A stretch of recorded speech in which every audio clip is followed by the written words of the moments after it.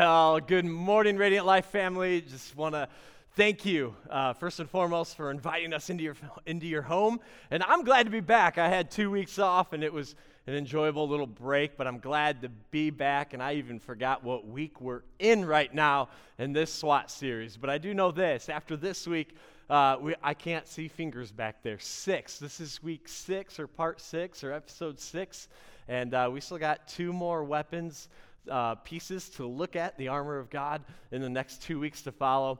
But before we jump in, and we're going to look at this piece, before we do that, I really want to encourage you by something that, Pastor Josh and I have kind of tossed around this idea for a while about starting a podcast, and just the season that we're all in together kind of just pushed us into it sooner than what we realized, and it's been awesome. But I really need to encourage the entire church family, the entire church body, like it and share it and pass it on to family and friends if it's helpful. But we started a Radiant Reflections podcast. And this entire podcast allows us to go just a little bit deeper into the Sunday morning's message that maybe perhaps we can't unpack everything for 20 to 30 minutes on stage, but this allows us to go kind of under the waters a little bit and go a little bit deeper into the message. We normally stay about 30 minutes, and again, I listen to all of them, even though I'm part of all of them. I listen to them, and I listen to them on 2-speed, all right? So I kind of just bump it up a little bit, but I think they're absolutely wonderful, and it's really awkward for me to kind of advertise it because I'm a big part of it, and I don't want to really promote myself or what Pastor Josh and some of the other pastors are doing, but I think it's that good that I do want to promote it to you. So look for any place you can find a podcast, especially on the iPhone. Look there first, and then if you have the inferior product, Android, use that, okay? And yes, this has been an ongoing staff issue. Hey, right now in the comments, put an Apple if you're an iPhone user, and put a thumbs down if you're an Android user, okay? I mean, all right, little fun this morning, all right? Here we go. Told you, I'm excited to be back. All right, so hey, the really cool is this past week we had a release of some really an African-American pastor that we interviewed, and it's just an awesome podcast, so really encourage you to jump on board with that. But as I said before, we are in part 6 of this series, SWAT, Spiritual Warfare and Tactics. And we've been in the book of Ephesians, and a guy by the name of Paul is writing this letter to the church that he started in the city called Ephesus. And when Paul's writing this letter, he's under arrest in the city of Rome. And every single day, he is looking at a Roman soldier in all his gear, and he's realizing, hey, there's a correlation between what the Roman soldier is wearing as well as the spiritual warfare and tactics that the enemy of our soul uses, and what weapons we can put on and experience and engage in the spiritual battle that you and I don't see, but it's raging all around us. And Paul writes, and he writes it this way in Ephesians chapter 6. It begins this way. I'm going to start in verse 12. For our struggle is not against flesh and blood. So stop there. You may be fighting right now in the marriage, but your struggle is not against your husband. The struggle is not against your wife. There's something deeper happening that you and I just don't get the privilege of seeing. Whether we call it a privilege or not, I don't know if it would be a privilege for our eyes to see the spiritual realm around us. Your battle is not against you and your child. The battle is not against Republican or Democrat. The battle is not against a believer and a non-believer. There is something deeper going on, and there's an underlying issue, and Paul's about ready to reveal it to us. Paul says it's not against flesh and blood, but against the rulers and against the authorities, against the powers of this dark world, and against the spiritual forces of evil in the heavenly realms. Paul is reminding first century followers of Jesus there is something larger in play. We just don't see it. And there are spiritual forces of evil that are in battle for your soul. And you have to understand this. The devil is hunting you. You have a target on your back. We looked at it a couple weeks ago. Peter, who started the leader of the church, right? He's the oldest of the disciples, those 12 guys who followed Jesus. He's the oldest. He's like the leader. And he writes in his letter, and he says this, your enemy, the devil. Now, I want to remind you of something. The devil doesn't care if you think he's real or not. He's coming after you. He doesn't care if you give him any recognition in the world. In fact, I wonder if you may enjoy that a little more. Enemy. What is he doing? He prowls around like a roaring lion looking for someone to devour. He's hunting you. And he has his little workers that we in Scripture, they're known as demons, out to also, and he kind of employs them, if you will, or deploy them to wreak havoc on your soul, on your marriage, on your emotions, on your feelings, at your job, against your coworkers. He's out to devour you. And Paul is writing to this church saying, wake up, Ephesus. You need to know something. And Ephesus was a strong church. Again, it had Timothy, one of Paul's proteges that was there pastoring. They had James, the half-brother of Jesus, was there. Jesus' own mother, Mary, eventually makes her way to Ephesus and is a part of this church. This church is strong, but Paul's saying, wake up! Something bigger in play. What does he want to devour? Here's some things. Here's some tactics. Here you go. If you're a note taker, even if you're not a note taker, write this down right now. Here's a couple things. Number one, wrong thinking. Wrong thinking. He's going to attack up here. If he can get you to think a different way, and especially think not the purposes of God, he's winning. If he can get you to twist your mind and your thinking, the devil's winning. He's after wrong thinking. And oftentimes, when the devil is winning in our mind with wrong thinking, it leads to wrong believing. Man, I'm getting attacked. I feel like I'm a failure. Does God really love me? Absolutely. But I don't feel that way. I wonder if because the devil is after your mind and your thinking right now, therefore it's affecting the way you believe in life. Even though yesterday you would have said, God loves me no matter what. But today's a different day because the enemy hits you in the thinking first, which affects your believing. Hear me when I say this. I think this even affects it to a degree of our theology. You know where our power comes from? Our power comes from the Holy Spirit, the presence of God in our lives. And I want to take a moment just to say, many of us, we got wrong theology with crazy Uncle Holy Spirit. We say, Uncle Holy Spirit, just stay in the corner, behave yourself over there, right? Don't do anything crazy, because we like control, order. Just don't do anything that's going to freak me out.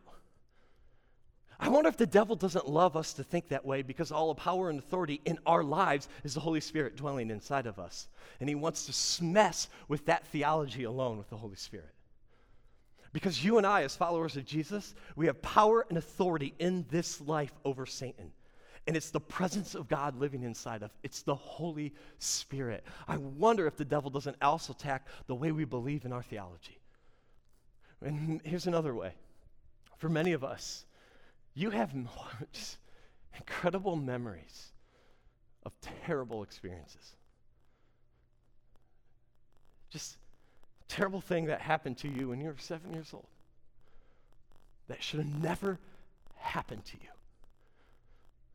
And you thought you had worked past it, and all of a sudden, out of nowhere, wham! You're hit with that memory of that terrible experience again. Or maybe you were thought that I was past that 21 age. When I was 21, I did that one thing. Or, man, I know last year I screwed up big time, but I'm on the right track. And all of a sudden, out of nowhere, boom, that memory of that terrible experience comes up. And so for some of us, the devil's attacking right here with our fears. Maybe perhaps you've never even had a fear, and all of a sudden you're like, I feel like I'm a fearful person right now, and I don't understand it. Perhaps the devil is hunting you, and he found a little spot. And perhaps that one fear, we realize is an idol in our life. That we realize we don't trust God in that area. And the devil says, okay, now I'm going to pick and pry it open. You got to understand something. The devil is hunting you. Here in 2 Corinthians, Paul writes to the church in Corinth, and this is what he says too.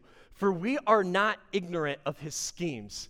And we looked at this several weeks ago, but I want to understand that the devil is scheming against you. This word schemes actually, if you continue to translate it from the Greek to the Latin to the English, we actually get the scheming of the mind. This is where that word comes from. So watch this. Not only is the devil hunting you, but where is he hunting me at? The devil's coming after your mind.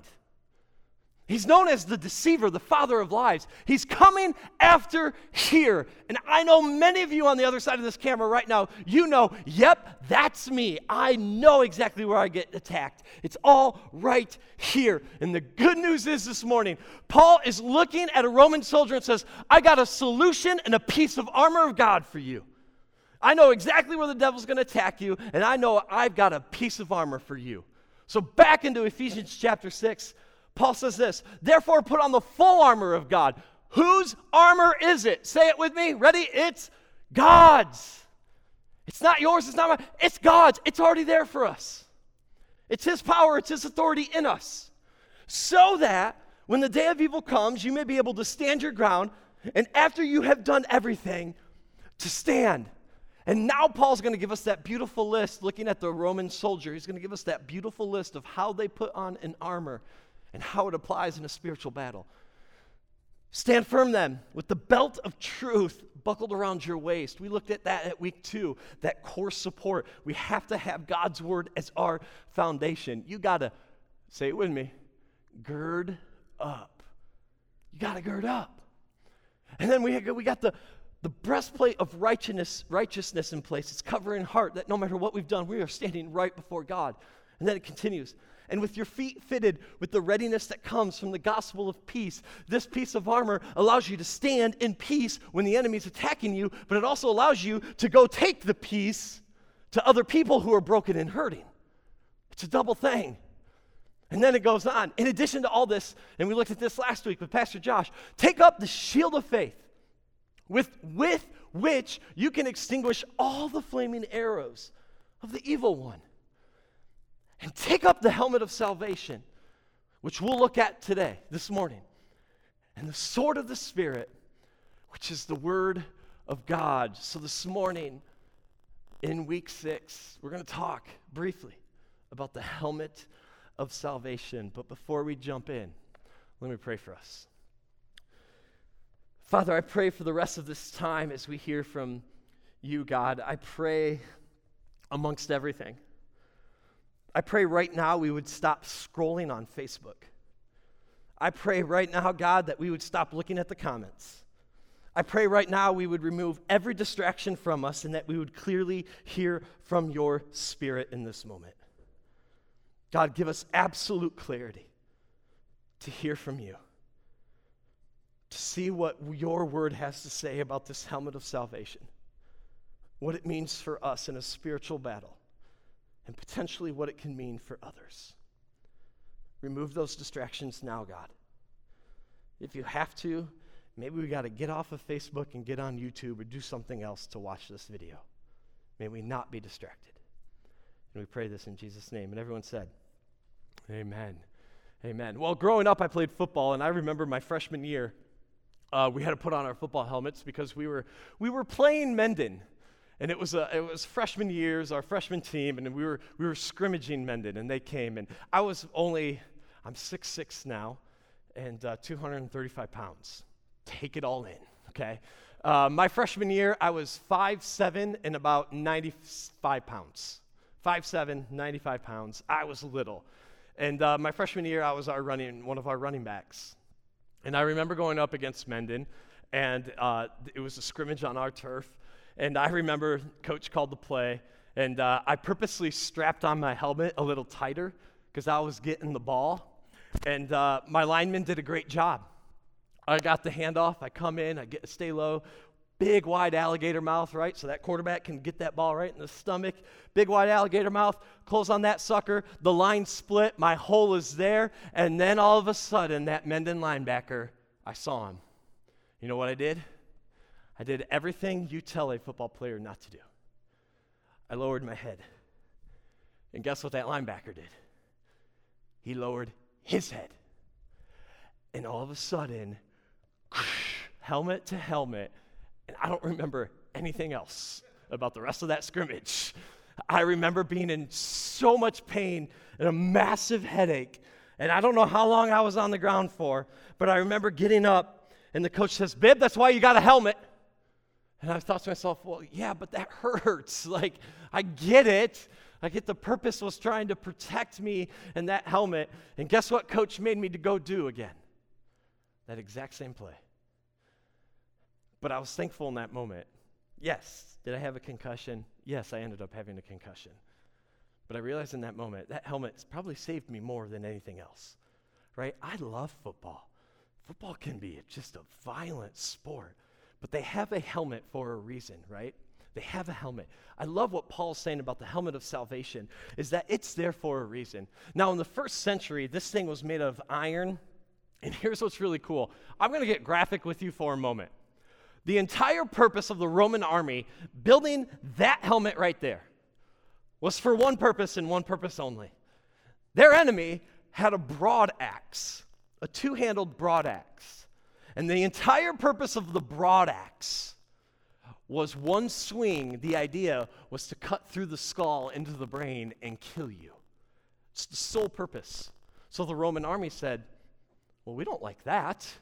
And so they actually created like a skull cap first and realized the skull cap does absolutely nothing against the broad axe. We got to up our game, and they make this cool iron thing. And about a decade before, Paul writes his letter to the church of Ephesus. What's really cool is that the Romans actually changed their design on their helmet, and they added these side flaps and a back flap, because what they realized is, yes, this began to protect from that broad axe that came over, but the enemy started to be smart and said, okay, if we can't get you here, we may be able to get you here.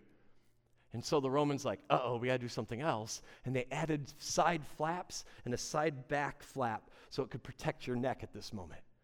And then the Romans could get really, really cool with the design of their helmets, and some put they could bedazzle their helmet. There you go. And some would bedazzle their helmet and do all sorts of things. But I know what can be a little confusing. This word salvation, that can be a really churchy word for us. Let me unpack it. It's really a simple, basic definition of salvation. It just means saved, delivered, or liberated. That literally is the basic definition of salvation. So take this basic definition of salvation, and let's just use some of these words to substitute salvation. So this literally, the helmet of salvation, you could say it's the helmet of freedom or liberation. That is what Paul's saying to put on. Now, I know what's confusing in this moment. A lot of times you may sit back and go, man, but I said that sinner's prayer at one time. Aren't I saved? Like, how can I put on salvation all the time type of thing? You have to understand something about salvation, about this idea of being saved and delivered and liberated. And here's this idea. Salvation is not just a past event. That one time you said that prayer, it's also a present reality. You are saved and you walk in freedom every single day. You are liberated. Walk in that every single day. But there are too many of us who said, well, I said the sinner's prayer. I did that salvation prayer back when I was 5 or a year ago, whenever it was. Aren't I good? I'm saved. Yes. You have the power of the Holy Spirit living inside of you. But there is so much more to that one moment. So much more. It's not just that one event. It's present reality.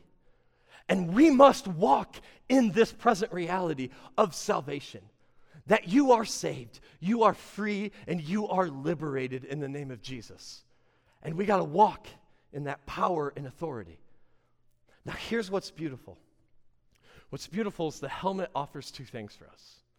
So if you're a note taker, this is where you really want to begin to take notes again. If you're a note taker, And if you're not note taker, I hope by now you're so tired of us of hearing us say, you should become a note taker. Where does the enemy want to attack you? Right here. And the moment you need God's word, do you think if I'm never taking notes or in God's word, am I going to remember this stuff? I love you enough to say that. You ought to elbow your spouse right now and say, write these notes down now. Pastor Ryan says. No, don't. Okay, you can throw me under the bus, fine. But hit that. Here's number one, a helmet of salvation. The idea is to protect my thought life. To protect my thought life. Remember what I said earlier. The devil's coming after your mind. The mind is the battleground. He's coming after you. The helmet of salvation is there to protect our thought life. I love what the New King James says in Proverbs chapter 23, verse 7. For as he thinks within himself, so he is. Many times you'll hear people say, it's the way you think will be the way you behave and act, all based on the way you think. Think about this. If you think you're an absolute failure in life, do you think your behavior and actions are going to show confidence? No, because it got up here. Now, we know now, sitting in a very civilized country, that the brain, anatomically, does a lot for the body. The whole central nervous system flows from the brain. It's just all tied. Any impairment to the brain will in some way impair some small part of your body. We know this to be true. It's the same spiritually as well. You begin in the middle of it to have one slight thought that just disrupts who you are as a follower of Jesus. It will begin to derail you. Our mind will run wild with our thoughts, and it will derail us into who we are. And we no longer are protected. We think, oh my goodness, what happens? Does God really love me? Can I really take that step? I'm loaded with fear right now. I'm loaded with worry. I'm loaded with anxiety, which are real things. Don't get me wrong. But I want to know, God, that you are protecting me right now. That I don't have to believe into these lies that the devil is trying to get up here. I love what author T. Dwight Pentecost says, and he says this: the thought life determines whether the child of God experiences victory or defeat. Some of you right now, you're sitting there going, I know that to be true. Because in this season, I am losing out in my thought life. And it feels like defeat after defeat after defeat. One of the major purposes in the spiritual realm that the devil is after you and he's hunting you is so we can have the helmet of salvation to protect my thought life. Here's the second and the last. It's not only there to protect your thought life, it's there to remind me of my identity. You guys know, and I've said it a million times, I love mowing. And in fact, this past week I was out mowing. And every once in a while, since I live on a busy road, I get trash that just gets into my side yard. And depending on the size of the trash, I may or may not run over it here and there. So, and it depends on what kind of mood I'm in, right? Like if I'm in a hurry, I'm like, just buzz it, it'll all blow and chop into pieces, right? If I'm not, I'll stop the mower, get out and pick it up.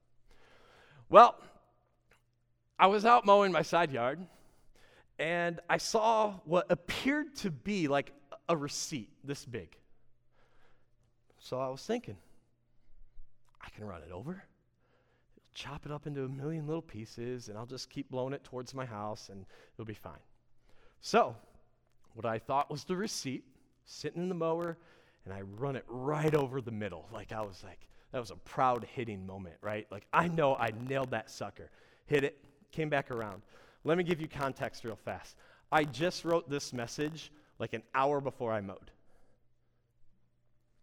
I came back around, and there is that receipt, fully intact. And I thought to myself, that's weird, because I ran that booger over. That thing should be in a million pieces. But this time, the receipt was flipped open, and I saw what appeared to be a note. So I was thinking, this is a love note. Like, I'm going to get some juicy details right here in this relationship. So I did what probably you would do at this point now. I thought I had chopped this thing up. It went under my mower. It did not chop up. Now I see the writing on it. So I stopped the mower, got out and actually picked it up, came back and sat down in my mower. And remember, I had just wrote this message. And I want to read you the note that I found in my side yard that should have been chopped up by that mower the first time I went over it. And this note reads this. And we're going to make it as PG as possible for you because it is not a PG letter. Nobody. I'm nobody. Nobody cares about me. No one wants me around. No one would miss me if I ended it tonight. Everybody would be happy. I'm one less burden. One less complaining, no good piece of crap on this earth. Lazy, lousy, stupid, worthless. That pretty much sums me up in 4 words: unwanted, unloved, no one needs me, no one wants me. And I took that letter. And again, I just wrote this message. I had tears in my eyes because this note was supposed to be chopped up when I ran it over. And for some reason, I truly believe I was supposed to see it. So I grabbed it, got back on the mower, and started praying for this person. Started praying that this person would realize that no matter what the devil's trying to get into this person's head, that there's a heavenly Father who loves that person. And in the moment, I just started praying, God, I don't even know if this person knows you or not, but may they feel absolute love from a heavenly Father. May this person feel worth, not unwanted. May they know that you have a plan and purpose for them, that you created them. You knit them together in their mother's womb. You know the innermost being of this person. Whoever wrote this, God, this is your child. May they feel loved. And I told you I got this about an hour after writing this message. Now remember, the helmet of salvation. It reminds you of your identity. Because I think if we're honest, many of us could say right now, I relate to every word in that letter. But I want you to know something. I prayed for you as well. That you would experience the love of your Heavenly Father. Listen to me. He's so proud of you. He desires to have that relationship with you if you don't have a relationship with God right now. And for those who may struggle, I struggle with guilt and shame, and this is where the enemy wants to attack my mind, is my identity. But let me remind you this morning as you follow Jesus, you're not your past. You're not your failures. You're not your mistakes. You're not what the enemy wants to get in your head. You have to realize you are blessed. You're blessed. You're chosen. This is your identity in Jesus Christ. You are now holy and blameless before your Heavenly Father. You are redeemed. You once were lost, but now you are found. You're redeemed. It's your identity. Let's live into it. It's the helmet of salvation.